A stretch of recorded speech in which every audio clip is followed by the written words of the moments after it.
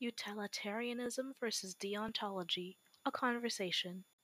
Compass, O compass, where do you lead me? To whom is my responsibility?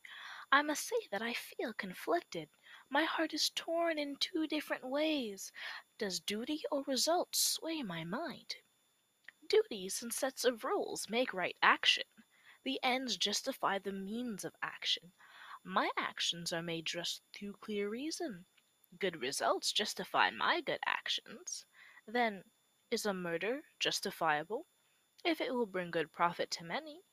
Then immoral actions can still be just. Outcomes bear no consequence on right action. Hmm. Like going northeast, I'm in the middle, a mix of both, some this and some that. Mends my torn heart and eases the tension.